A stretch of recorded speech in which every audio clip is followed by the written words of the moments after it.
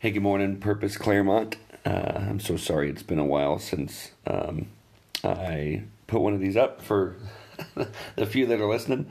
I was on vacation, and then there were just I'm sure everyone has the weeks that are busy, but vacation I just really tried to unplug and focus in on the family. But just was reading a couple days ago from Psalm 6 in our reading plan, and it just spoke to me, and I wanted to be an encouragement to others. And so let's pray, and we'll jump into real quick for Psalm 6.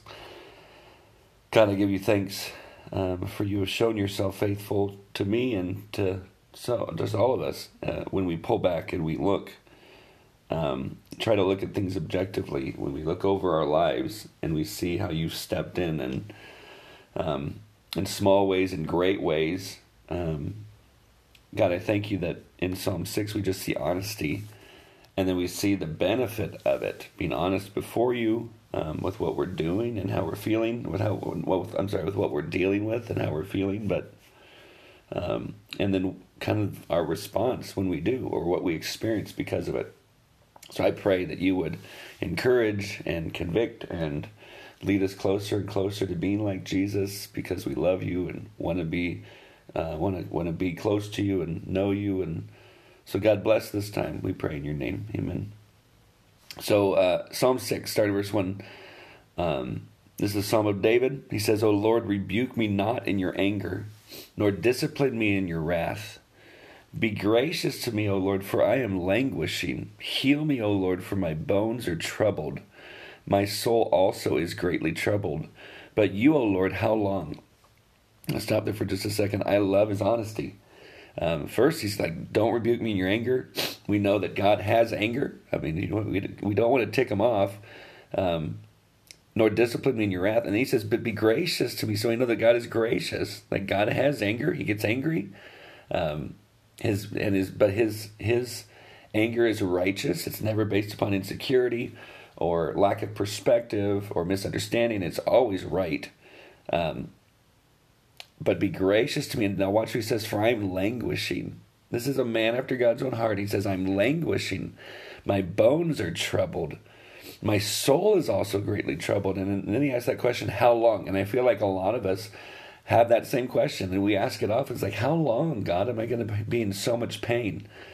Now, the reason I'm encouraged by this, and it sounds weird that someone's languishing, but I'm encouraged by it. And what I'm encouraged is that, one, it's written in Scripture, believing that Scripture is God-inspired, God-breathed, that God wanted us to hear from another person who's after his own heart. He wanted us to hear the fact that they languish. We languish, that we hurt, we go through difficult times. We go through times that it just seem like they're way beyond our ability to endure. And then look at his request. Turn, O Lord, deliver my life.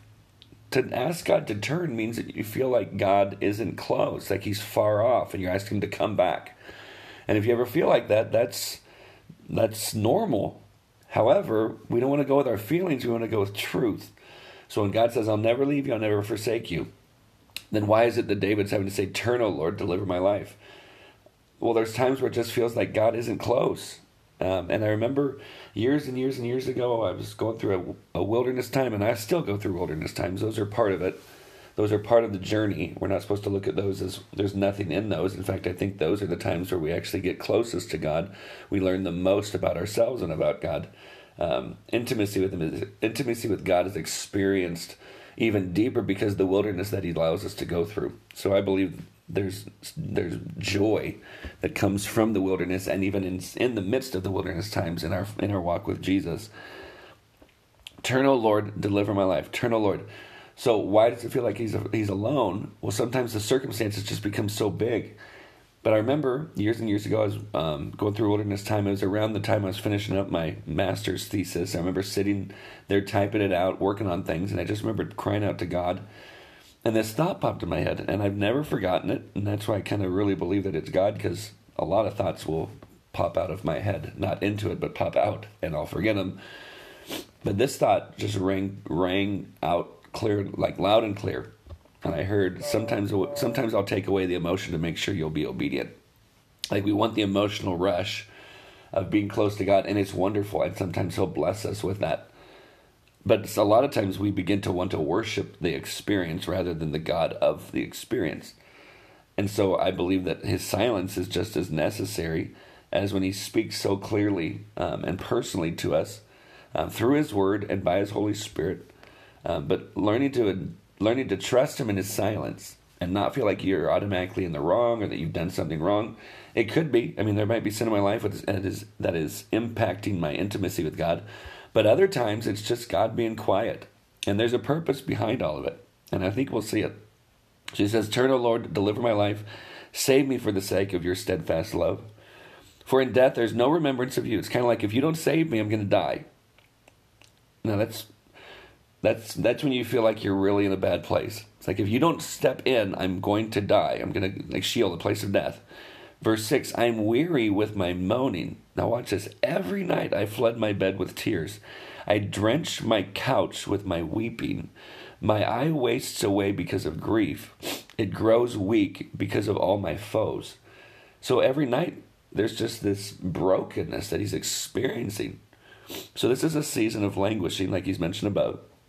But then, verse 8, it's like there's something that changes inside of David, where he says, "Depart from me, all you workers of iniquity, for the Lord has heard the sound of my weeping."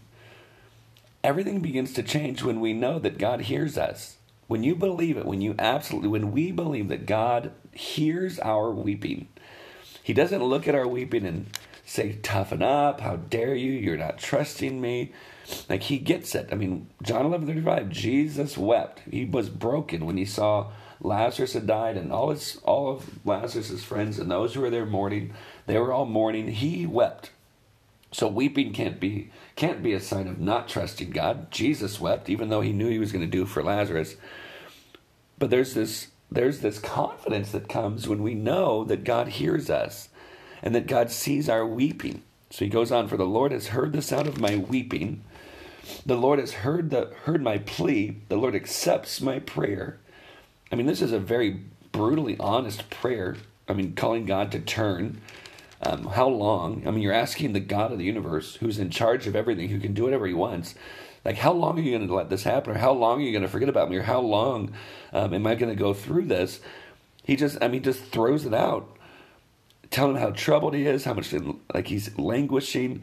He's crying every night. But because he knows God heard him, and he's like, He heard my plea. The Lord accepts my prayer. This honest, raw prayer before God, He accepts it. And then he says, "All my enemies shall be ashamed, and greatly troubled. They shall turn back and be put to shame in a moment." There's this confidence that he knows that God's going to come through. Guys, we gotta understand that we are invited in these times when we're not quite sure why we're going through something and how painful it is. We are then invited to draw near to God and to be raw and honest and to cry out to Him, remembering that He's Lord God of the universe, yes. And He's also Abba Father. He's that loving Father that just loves us like crazy and wants to show grace and mercy toward us. But in those times where it feels like He's silent, it means we keep crying out. And when it seems like He's not saying anything, maybe He has nothing to say. He's just saying, just say everything you want to say. And that's what David does here. He just cries out. And then because he does, and he knows who it is that he spoke to, and he knows, and I think it might be because of past experience or whatever, but it doesn't say in the passage, but I can say from my own life, that because when I know that I've cried out to God honestly, I know because of past experiences with Him, He's going to come through, and there's this confidence that I have that God's involved, that God's going to make a way, He's going to bring me through it. I mean, I've heard that little line, and I like it. It's kind of cheesy, but I like it. But if God brings you to it, He'll bring you through it. And I believe it. Like, whatever it is that we come against, God brings us to it, and God will bring us through it. And then He's going to show Himself faithful. He's going to show more of Himself. He's going to reveal Himself to us.